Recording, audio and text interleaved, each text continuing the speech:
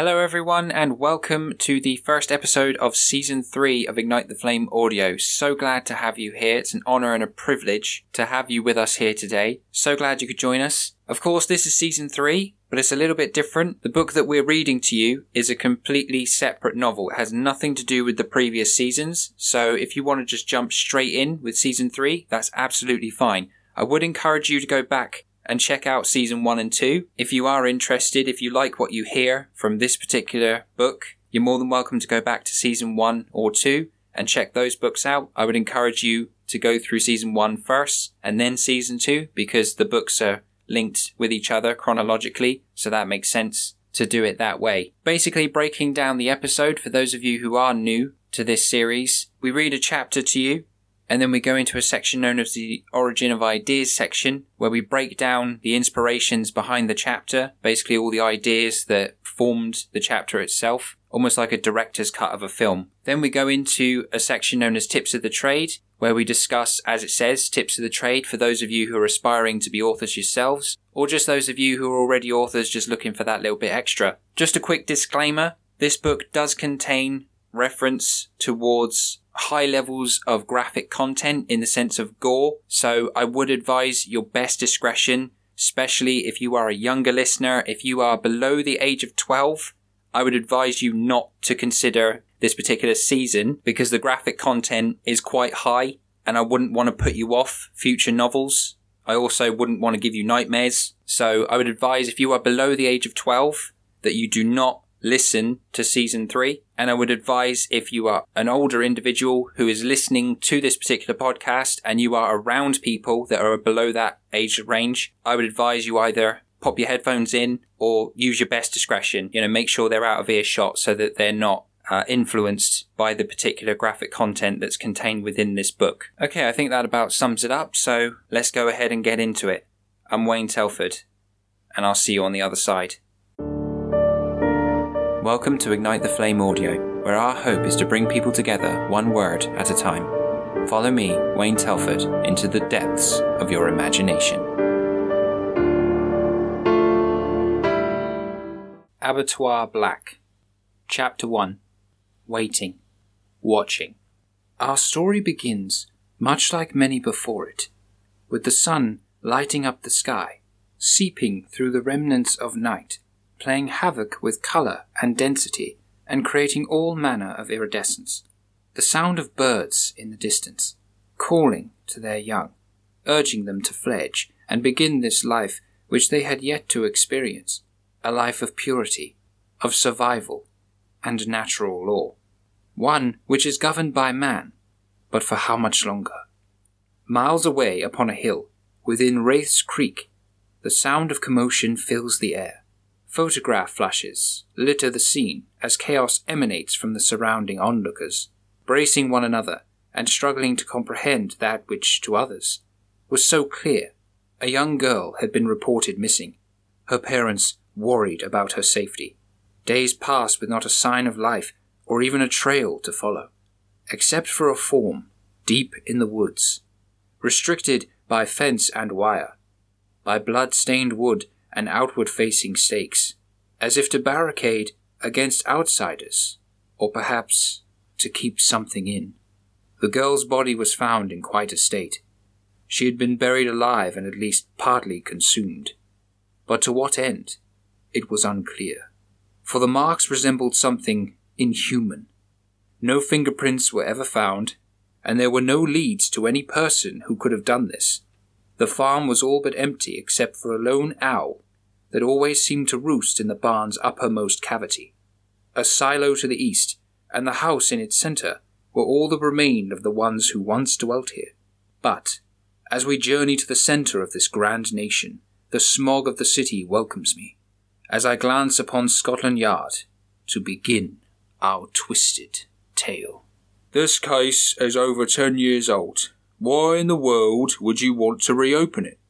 Asks the chief inspector. It was never solved, was it? No murderer was ever found. No peace of mind for the parents' sake. Don't we owe them that?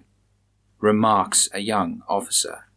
Look, I realise that you are new here, but you will take years to learn the tricks of the trade. and even longer to reveal things that others cannot see. Besides, it's too far away. Do yourself a favour, will you? Let this case go, and pursue another one. It seems that murder is your calling, otherwise we wouldn't have requested your transfer here," reveals the inspector. "Look, Chief Inspector Miles, I appreciate you accepting my transfer, but my father worked this case, and he came to no resolution. Shortly after that, he disappeared off the face of the planet, leaving me and my mother to fend for ourselves." "And you believe, Officer Raymond, that in solving this case you may find your father? He's been missing for 10 years, much like this girl, and like her, he vanished without a trace of evidence or anything leading to his trail. Which is half the reason," Chief Inspector Miles tries to continue. "Yes, I am well aware, Chief Inspector. If my father is found, he will be apprehended for being the chief suspect in this investigation. But until such time, I would like to be permitted a chance to redeem my family name. Understood?" Raymond insists. "Very well, officer. On your head be it. Just know this. Many good policemen have buried themselves in cases like this one, and after finding nothing, could not return to active duty. All I ask is that you don't end up being the same," warns Miles. "I assure you, sir, I am quite content with what I find, no matter what the verdict is," Raymond assures him. "I hope so, officer, because any case that involves that farm, Wraith's Creek, is sure to test your worth, as a police officer and as a human being," Miles adds. "Meaning what exactly, sir?" asks Raymond. "Well, some say that the farmland is haunted. Now whether it's ghosts, ghouls, or just a mad criminal, I don't know. All I do know is that in the past year, several cases have been reported for missing persons, and every one of them has involved that farm," continued Miles. "Why send the cases here to London?" inquired Raymond. "No one knows. Brought to us by unknown hands, it would seem," admitted Miles. "All the more reason to investigate then, sir, don't you think?" With a nod of consent from Chief Inspector Miles, Officer Charles Raymond sprang to his feet, wrestled past all his colleagues to do that which he had quested the entirety of his life for. Edging towards the unknown, he opened the door to his police car, with its pre-war appearance and black-on-white coloration.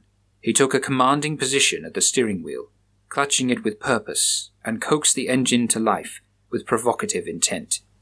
The tires screeched on the tarmac, and the vehicle moved toward the outskirts of the town, towards Wraith's Creek. Winding roads leading atop a valley, carved by nature, were filled with a series of oak and beech woodlands where only the mind could wander freely, lest all else become lost in its dark and weary contents. By nightfall, it is almost impossible to navigate, and during the day there is not much improvement. Yet his vehicle rages on at breakneck speed, coursing through the twists and turns, racing toward a destiny longing to be revealed. Suddenly, the police car jerked and shifted direction, diverging to the left, and it began to head down a country lane, toward an open area of woodland where it is said residents of Wraith's Creek resided. A series of small houses, surrounded by quaint little fences, only added to the already natural appearance, their silver varnish accompanied by the pure white bark of beech used in their furnishing. The small encampment consisted of several families: the Morrison family, Eustace, Mildred, and Tucker, their only child; the Timsbury family, Jim and Moira; and the Ottoman family, old Clive, Andrew, Daphne, and Billy, with their young companion, Samson. These were quiet people who paid attention more to their own rather than to deal in business that was not of interest. Alas, this day would be different, and gain much attention. For this officer had quite the reputation, and these families saw an opportunity not only to meet a new acquaintance, but to ensure that they were all the centre of idle chit-chat. News travelled fast in a backwater town such as this, and the arrival of a new policeman was enough to arouse suspicion in even the most reclusive of residents. The police car slowed, and Officer Raymond takes his first steps into the newest of territory with only the sounds of the woods and the wind caressing the trees' foliage. As he enters, all is quiet and serene for the moment. In the distance, a gathering of people starts to rise as they make their way toward him. Reluctantly, Officer Raymond steps forward. "Afternoon all. I'm aware this is highly irregular, but I'm conducting a police investigation into the disappearance of a young girl by the name of Elizabeth Rains. Any information from any of you would be most appreciated, including where she was found and who she may have been in contact with. I realize that it was a long time ago," says Raymond. "Officer, it's been a long time, but little has happened since. Our memories, I assure you, have not recovered from the disappearance of that poor little girl," one of the residents admits. "Well, as I said before, any information that you have would prove useful in this case." He introduces himself. "I am Officer Raymond, and you all are?" "I'm Eustace, and this is my wife, Mildred. This is our only son, Tucker." "A pleasure to meet you all, I'm sure," Raymond responds. "Jim and Moira Timesbury, at your service." "Charmed," Raymond adds. "I'm Clive, and this is Andrew, Daphne, and Billy. And somewhere around here is Samson, but where exactly, only God knows." Raymond asks, "Do you often allow your children to roam unaccompanied?" "Well, how can they learn about the world that they live in unless they explore it and deal with danger themselves? Plus, the fact is, he's 23 years of age," says Clive. "Was Elizabeth Rains exposed to such a danger as well?" asks Raymond. "We all warned her plenty of times not to visit that cursed farm in the midst of the woods, and no matter how many times we told her, she insisted on returning there. Time after time. Eventually, she stopped coming back. Her parents worried for days, searching that wretched land for her, from top to bottom, and they found nothing. Several days later, they found her lying on the ground, half-eaten and otherwise buried." Eustace recalls. "Yes, I am aware of the report. The part that was eaten was ascribed to have been passing crows, as they can be the only culprits for such a massacre of one's lower appendages, unless it was wild foxes. Some cases have been known to happen before in times of want," Raymond suggested.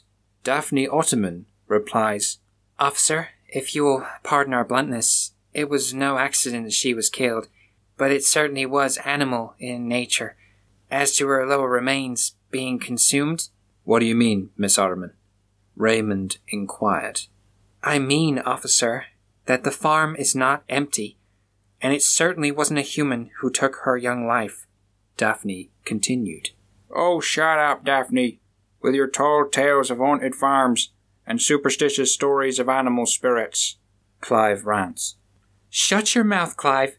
I know what you saw and what I saw," Daphne defended herself. "Exactly. Two totally different things," says Clive.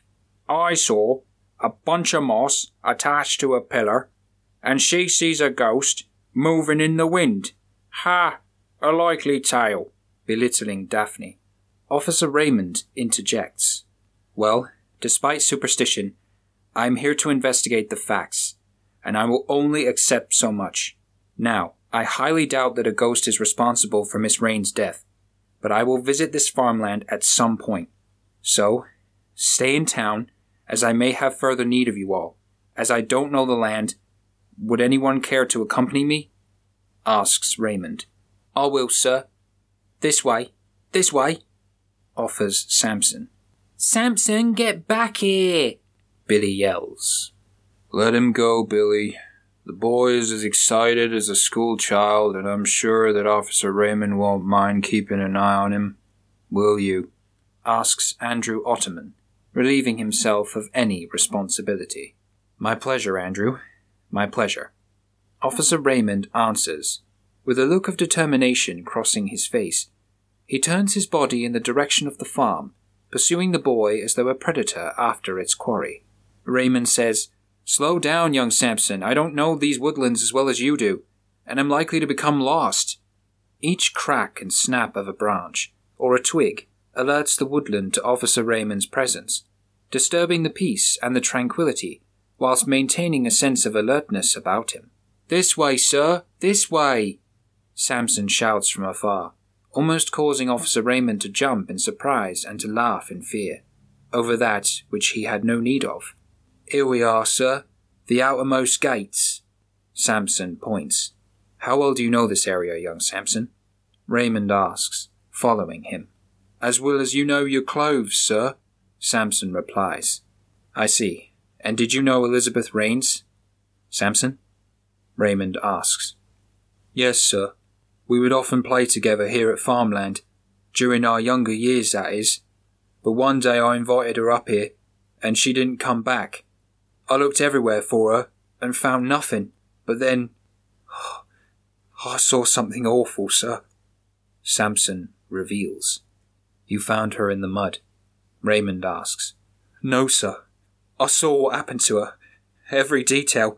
But if I told you, you would laugh like all the others," Sampson exclaims.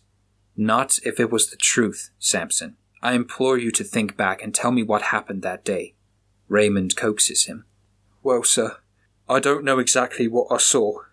It was dusk and way past home time. I rushed back and I heard Elizabeth scream. I turned around and came back. I saw her being dragged into the barn and I heard awful noises, grunting and mooing, as though the animals were scared by her. But then I heard something else. A cutting noise and something leaking. I thought it might have been a drain pipe. After opening the barn door ever so slightly, I saw the animals all gathered around her, as though they had witnessed it happen. I don't know who did it. I think that it was an accident. But being dragged in by something, that was no accident, sir," Sampson recalls. "Well, Sampson, I don't know what you saw that night, but I intend to find out. Much like my father before me, I want to see this case resolved once and for all. But for that I may need your help." Raymond confides to the boy. "You mean, you believe me?" Sampson asks, amazed. "Well, you may not know who actually did it, but what you saw is definitely valuable, young Sampson. Now show me where you found Elizabeth," Raymond asks him. "This way, sir. This way." After clambering over the blood-red fence posts and dodging reels of barbed wire, Officer Raymond and young Sampson attempted to find where poor Elizabeth had been found, but as Officer Raymond was about to discover, all was not as it seemed, and little Elizabeth might not have been the only one claimed by that hallowed ground. Nearing the fields, they both took up crouched positions in expectancy and proceeded further into the allure of their surroundings. "Sampson?" Raymond asks. "Yes, sir." "How long have you known of this place?" Raymond asks him. "Several years, sir, but it has been here for hundreds of years. Well, at least, that's what Clive and the Morrisons say," Sampson answers. "And how long has it been deserted for?" Raymond probes. "I'm not sure, but people have been going missing for a long time, even when Clive was a child, or so he says," continues Sampson. "How old is Clive?" 52, I think," replies Sampson. "Some years indeed," says Raymond. As Officer Raymond ponders the expanse of this neglect, he turns his head and admires the woodland view, only to be drawn back to the gaze at the barn, mesmerized by its wind-induced instruments. "Are we close, Sampson?" Raymond asks. "Yeah, sir, right there is where she was. I remember it, as though it were yesterday," Sampson reveals, traumatized. "Yes, I know it must have been very traumatic for you. Think of how she was lying. Facing us, or facing in another direction?" Raymond asks. "She was facing away from us, toward the woodland," Sampson remarks. The legions of oak and beech stood aside a pathway hollowed into the overgrown heather and brambles. "I see. So she could have been attacked from behind and dragged toward the barn?" Raymond inquires. "Possibly, but what stopped them from carrying her inside?" Sampson asks. "I'm not sure. Perhaps you startled them," Raymond suggested. "Not likely, sir.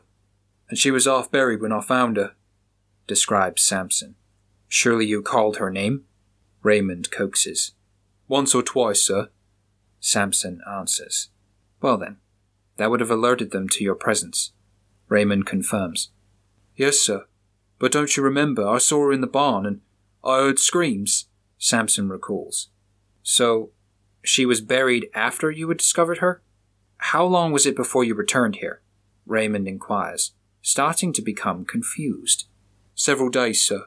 I was so scared that I did not leave the house, let alone venture out here, Samson said.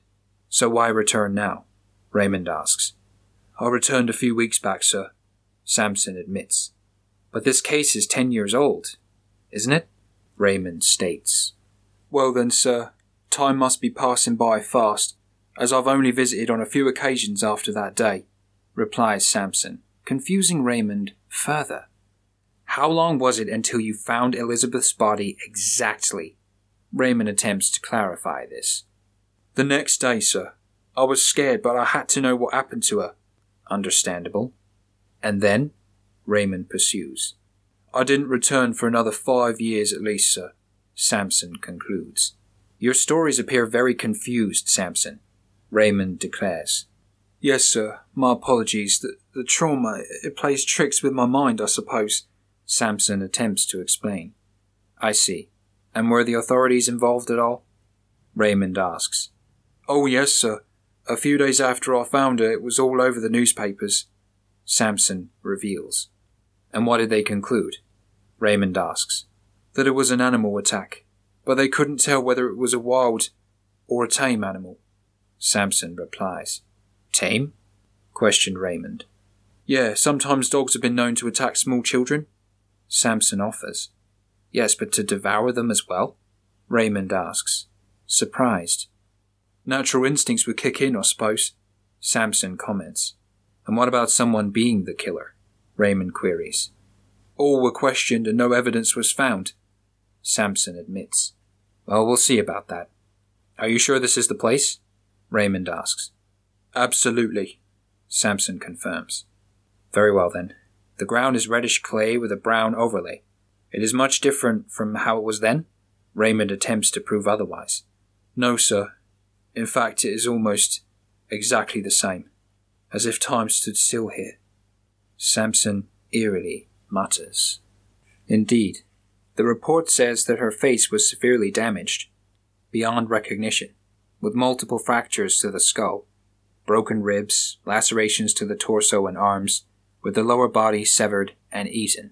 Raymond reads from the report. No, don't. Stop! Samson writhes. I apologize, Samson, but I must find the truth no matter how traumatic it is. After a few moments of heightened respiratory activity, Samson calms himself and continues in aiding Raymond. The lower torso was eaten? Raymond asks. Yeah, that is correct, but only bone fragments were found. Nothing which could say clearly that it was Elizabeth's, Samson states. If not Elizabeth, then to whom did they belong to? Raymond ponders. As I said, sir, a lot of people have been reported missing in Wraith's Creek. The sky had blackened, and rain began to fall, washing the clay into a pool of bloody water and semi-drowning Officer Raymond and Samson. They both ran for shelter and chose the barn to try and stay dry. Failing to get further answers, Raymond asks, Is this the barn where you witnessed everything? Yes, sir, Samson confirms. Tell me exactly where you were in relation to her, Raymond queries. I was over here, sir, by the door. On the other side, in fact, looking in, Samson replies. Where was she? Raymond asks, trying to understand. Over there, hanging up, exclaims Samson, pointing toward the center of the barn where a lone hook dangled. Its head was attached to a mighty chain, forged from solid steel and strong enough to hoist a large weight. Hanging up? Raymond murmurs. Yes, sir. She was dangling there. And the chain was here. He placed his hand on the top of Officer Raymond's back, just between the shoulder blades. I see. And the animals? Raymond asks. Gathered around her. Here. All around here. Slowly scuffing a circle with his foot into the grain-infused ground and attempting to recreate the scene. And what signs were there of human intervention? Raymond continues. Only the lever, sir. It was down when I saw it. But as you can see, it is up now. Samson comments. Very well, let's see what it does, Raymond suggested. I'll be surprised if it still works, sir, Samson commented. As Raymond pulls the lever, the chain jerks and kinks, wrenching, swinging, and catching Raymond's arm as it swings upward, leaving behind a small yet significant wound. "Oh, are you all right, sir?" Samson proclaims. "Yes, Samson, just a scratch is all. Nothing which can't heal under the right circumstances," said Raymond, favoring his arm in an attempt to conceal the pain that now tormented his every twitch, muscle, and vein, all adding to the throbbing sensation that traveled northward throughout his being. "Now tell me, Samson, did anyone dust this for fingerprints?" Raymond asked. "I don't know, sir." "Maybe," Samson said. "Let's see what we can see, shall we?" Officer Raymond reaches for an ultraviolet light emitter and shines it onto the neck of the lever. It glows with a high visible blue radiance, the likes of which can only be described as fantasy. "Wow, sir, how did you do that?" Samson said, enviously. "Well, you see, young Samson, if blood is present, it shines blue when it's exposed to ultraviolet light, and this emitter does just that. However, it isn't fascinating. It's quite horrific," Raymond states. "How so?"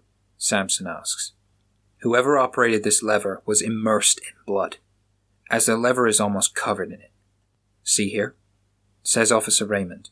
As he leans his emitter further towards the eastern side of the lever, the trail continues from the dials and devices and leads toward the center of the barn, with only flecks left behind, as a reminder of the darkness which had transpired. "And here, see the glowing blue flecks?" Raymond points out. "Yes, sir, but surely there would be more, like on the lever," Samson says, trying to understand. "On the contrary, blood on the ground is much easier to discover than blood on the lever," Raymond explains. "I suppose so, but how can it still be there? Surely they would have thought to wash it off," Samson asks. "In these particular situations, young Samson, I don't believe that a lot of thinking takes place, especially in the mind of the murderer," Raymond continues. "Yeah, I guess. But would you say that someone did this on purpose?" says Samson, as Raymond steps down onto the ground. "Well, it was no accident, concerning what or who was here 10 years ago," he replies. "Well, me and my family, of course, the Morrisons, the Ottomans, the Rains family, and Officer Chaplin," Samson replies. "Officer Chaplin?" Raymond queries. "Yeah, an old man, even then. He was the one doing all the investigating, and he wrote up that report that you have there," says Samson, once again pointing to the file under Officer Raymond's arms that was now wet with sagging edges and threatening to erase the fine detail collected all those years ago. "This is my father's report. Officer Chaplin must have aided him in this investigation." "And where would I find this Officer Chaplin?" Raymond asks. "Down at the station house. That is, if he's still there. Folks say that he wasn't the same after the case. It shook him to his core," Samson warns. "I may require some assistance," Raymond replies. "I'll go and get him for you." Before Officer Raymond can yell for Samson to stop, he bolts out of the barn and into the harsh embrace of the falling rain, with patters of water hitting every surface, completely submerging the first layer of ground in a translucent mirror, ripples echoing every droplet as they slowly drift apart. Young Samson was fading into the distance, becoming more waterbound as time went on, and all manner of sound was cancelled out within the blasts of the thunderous shower. "Well, it appears as if I am alone in this endeavor," thought Officer Raymond, as he turns toward the scene in an attempt to revive what little evidence remained. The flecks now concentrated, reflected back at him through the haze of sawdust and gravel. It lined the floor, with only the emitter providing visibility. The trail appears unidirectional, with flecks tapering, in droplets, toward the center of the barn, meaning that young Elizabeth was hung here, and then the lever was pulled. But why? Thought Officer Raymond, crouching and placing his hand on the ground as he looks upward into the rafters of the barn, trying to hypothesize the scenario as it unfolded before him. Elizabeth running, frightened by her attacker, succumbing and falling to the ground after several steps, then being dragged toward the center and hung onto the hook, with its point wrenching through her spinal column, severing all feeling as she dies. Her paralyzed corpse being slowly raised heavenward, the murderer pulling the lever with blood-stained hands and stopping every few meters as the chain jerked and struggled to rise, kinking and getting entangled amongst the mechanism above. But how would you pull the lever with so little power? Where is the generator? Thinks Officer Raymond, as he leans out of the window panel and observes the now scattered spats giving way to sunlight. The remnants of the storm was passing into the hills as a fading tormentor. Well, let's go and see, shall we? He says to himself. He was commenting on his actions to give the impression that he was being observed. Little did he know. Officer Raymond leaves the barn, using the rear door, and walks toward the bottom of the paddock behind the barn. Shacks litter its outer edges with debris, timber and metal shards alike, tainting this once beautiful landscape, showing all to be in need of serious repair. There was a terrible smell, so strong and pungent that it filled Raymond's mouth and gave him a facial expression of distortion and disgust. He almost vomited onto the floor, almost heaving up his last meal. Oh, dear, what is that horrific stench? It smells like, thought Raymond, and with a picture of shock and disbelief, his mind is cast back to ancient times, when the bodies of the dead would be amassed in piles, surrounding temples of worship as compost for the once diverse landscape. Following the scent, Officer Raymond stumbles upon a grain silo, and as he nears its jagged maw, he hears the hinges of the door buckling under the sheer weight of disused animal feed. Or so he thinks. The door suddenly bursts open, and all manner of blood-infused water spills out with human entrails and body segments now completely covering the surrounding area up to 15 meters in diameter. The silo has emptied its contents, and Officer Raymond wades through the gore and guts in an attempt to slam it shut, to try and prevent any further spilling. Despite its grim appearance, it was evidence to a series of murders far surpassing that of young Elizabeth. The culprit for this massacre was still unknown at that point, but it became abundantly clear that this killer was not after a single person, but rather sought to eliminate all who set foot on the farmland. Perhaps whatever started all of it is involved with many more deaths.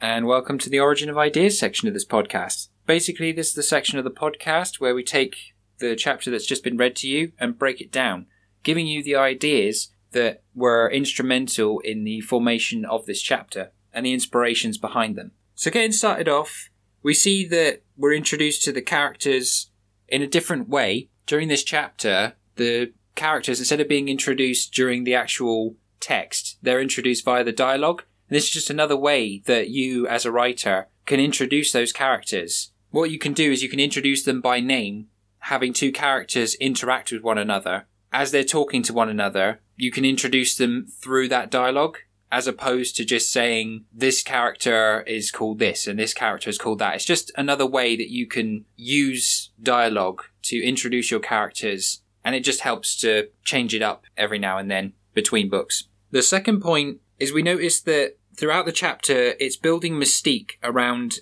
a particular place. In this case, Wraith's Creek. So what you do when you're building up mystique about an area is that you're creating intrigue. You're causing the reader to become inquisitive. You know, they want to know more about this place. What is this place? You've given a name, but not much else. You know, why are these people here? What's the mystery surrounding it? You know, we introduce you as the reader or the listener to the concept of there's a missing girl, but we're also told later on in the chapter that she's not the only one, that there's more cases of missing persons. And that helps to build this mystique around this particular area. And when writing, especially when you're writing thrillers, as in this case, building mystique around the area where your book is set almost acts as a second draw for the reader to make sure that they're continually hooked. And if you can maintain that mystique as long as possible, then it ensures that the reader will continue to be interested, at least for the most part of your book, until those mysteries are revealed. The third point is we're introduced to a rural community. Now, usually in thrillers, rural communities, we see it in horrors as well, specifically in the works of H.P. Lovecraft's The Shadow over Innsmouth, is you can utilize a rural community as in they're quite close-knit. They keep themselves to themselves. They don't get caught up in what's happening around them. So they can come across as quite isolated, quite cut off from the rest of the world. Some of the residents might seem a little bit more sort of old-fashioned, or they won't be aware of world events. And you can utilize this to sort of create an almost alien landscape or an environment where your protagonist might be entering and they might feel like a complete stranger despite this town or whatever setting you have only being on the doorstep. And it's an interesting way that you can create parallels between environments despite them being quite close to one another. That then leads on to point 4, which is the use of the uncanny. So what I mean by uncanny is that something feels off. Even though everything seems normal, there's just slight feelings of like something's not quite right. You know how you go into a place and you'll just get this feeling. You'll just be like, something doesn't feel right here. Something happened here. Or I'm not comfortable. I'm not comfortable in this place. And by creating this feeling of the uncanny, what you do is you automatically isolate that particular environment, and it sets up the feelings that you're going to then focus on later on in the story. So creating an uncanny environment basically puts the protagonist and the reader or listener on edge, like as soon as the book starts, which is really good to use in thrillers and in horror as well, because it sort of puts them on edge as soon as you start. So from the first chapter, we notice that as Officer Raymond is interacting with the characters, there seems to be something off-putting by them. They seem to be conversing with him, but some of them are sort of slowed, almost as if time is moving a lot slower. Samson mentions that it's almost as if time stops here. So there's this creation of the uncanny. It's almost like the laws of nature don't take place here. And it just helps to set up that eerie sort of feeling about this place, that this place is alien. It's not the usual place that you would come to. And it just helps to build, as I mentioned in point 3, it helps to build that mystique around the area and creating the sense of uncanny. It also puts the reader or the listener on edge, so they feel compelled to read, but it also sets up for future plot points that you would otherwise have for the story. The final point is we have this contrast of themes where you have logic versus the unfamiliar. Now, this is what I meant by future points, built up by the uncanny. When you know that something doesn't feel right, you try to find a logical explanation. So if you get a shiver down your spine, it's like, oh, okay, the temperature's changed. Or if you feel that something isn't quite right about a certain person, you think, okay, well, it might be because they're quite asocial. They're not used to, having human interaction. Maybe they're just a bit off. What can happen is through these stories, whether it's a thriller, whether it's a horror, you can have this rationalized protagonist, as we usually see, have to face the unfamiliar. So the logic which they build their life around comes under threat, and they find themselves questioning the nature of reality itself. Now, we see this most prevalently in the works of H.P. Lovecraft. We have a detective or a journalist, some private investigator, who goes into the story,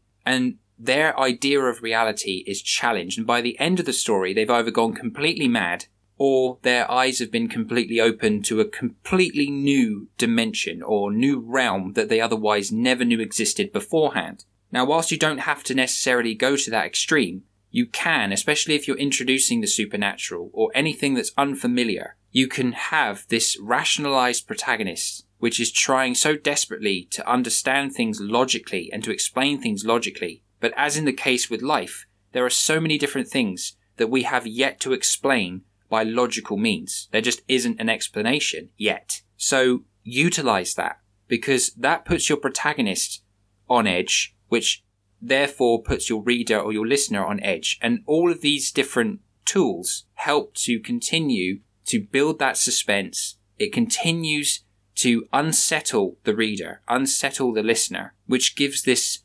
desire to want to continue the book because they want to know what happens. They're frightened, maybe intimidated. They know that something's not quite right, but that natural curiosity then takes over, and they want to then read further into your book. So, especially with thrillers and horrors, I would recommend using these tools, like we have in the first chapter, to sort of not just set the scene, but to set the tone for the rest of your novel. Okay, that about wraps it up for this section. Let's go ahead and get into the next one.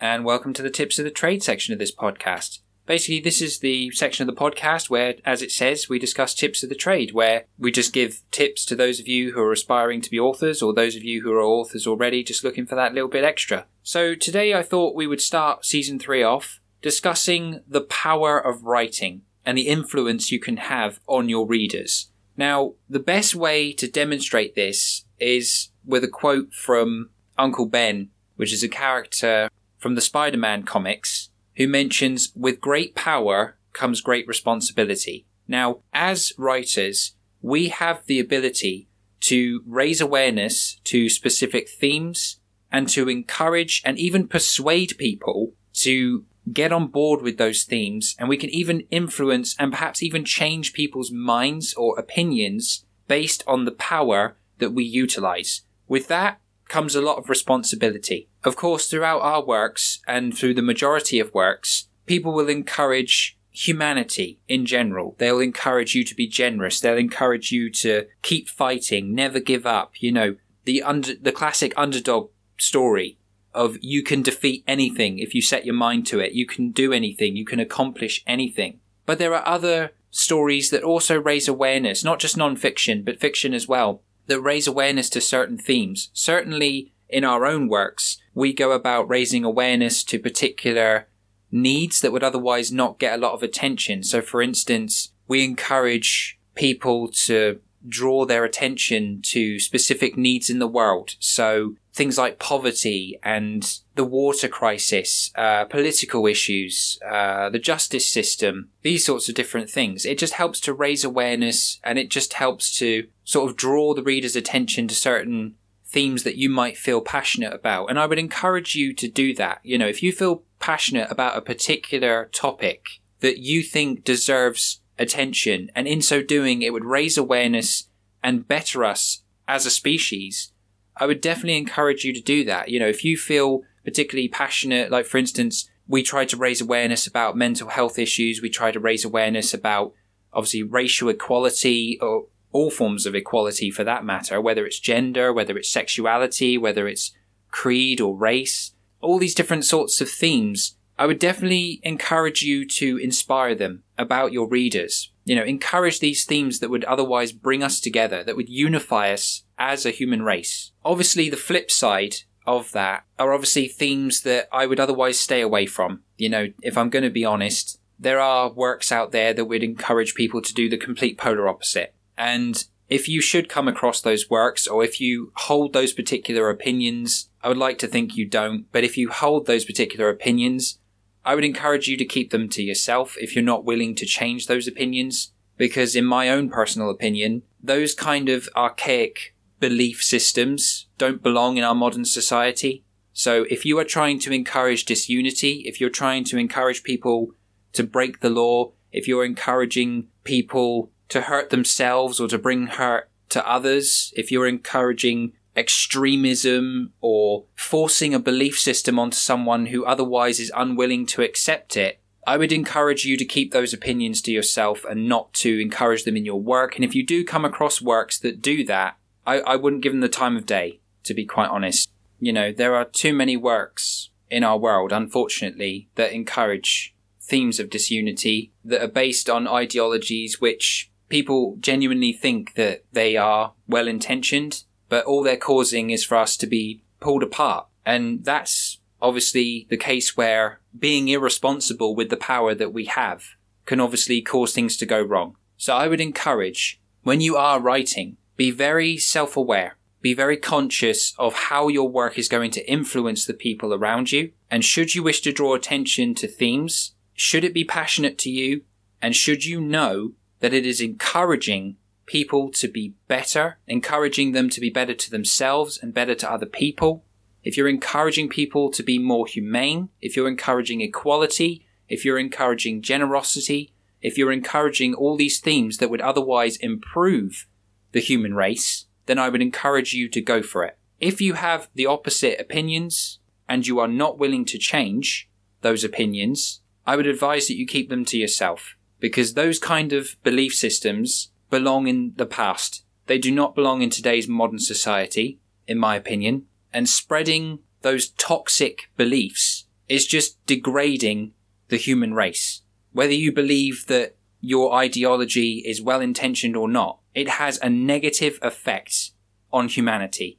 And so I would encourage, if you are not willing to change your opinions, open your eyes to the reality that human beings can be better, and we, as writers, as creative people, can improve the human race. If you are not willing to contribute to that, then I would advise very strongly that you keep your opinions to yourself. Getting back on the lighter side, obviously we have the power and the ability to raise awareness about these particular topics, but also there's the hope that it will reach the right people as well. This is a way by which we can raise awareness without necessarily tarnishing your reputation, but you can reach the highest people. So you could have a politician or someone in power, someone in the legal system, pick up your book or listen to your podcast, and they could be touched by your work, and they could really have their hearts and minds changed by your work. And I would encourage that if you feel passionate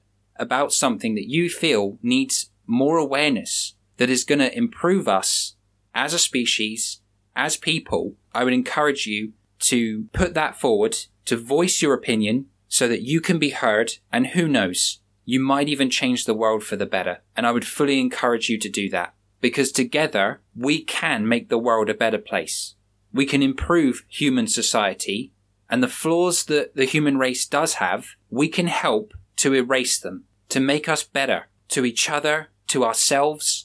We can get rid of these archaic systems like racism and inequality, prejudice, all these fears that we have that leads to acts of violence and war and attrition. We can help to slow that process and maybe even get rid of it entirely. And as a creative person, I would love to encourage you to get on board with that, to utilize your power responsibly so that we can bring that day closer. Okay, that about sums it up for this section.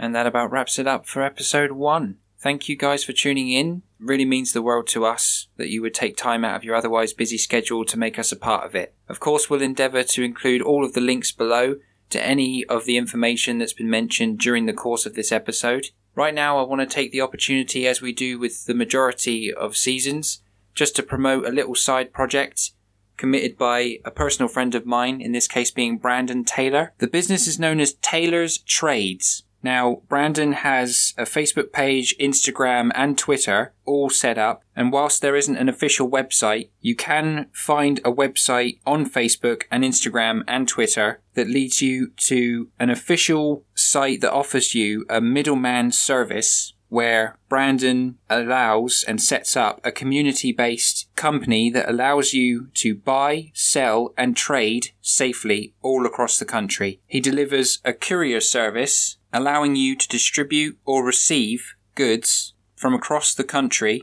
and he offers that service delivering over £400,000 worth of goods already. He comes with over 1,000 references from various different customers, all having positive feedback. And as I mentioned before, he operates from Southampton all across the country, and this particular project he does solely for the community, offering you a business which allows you to buy, sell and trade completely safely without the hassle of making deliveries or receiving deliveries and going through the hassle yourself. So if that sounds like something you're interested in, be sure to head on over to Facebook, Instagram or Twitter. I'll include the links below, and be sure to pop Brandon a line, because I'm sure he'll be happy to hear from you. And should you wish to buy, sell or trade any particular item, I'm sure he'll want to help you along with the process to do that. So once again, that's Taylor's Trades, which you'll find the links for in the description below. Okay guys, once again, thank you very much for listening.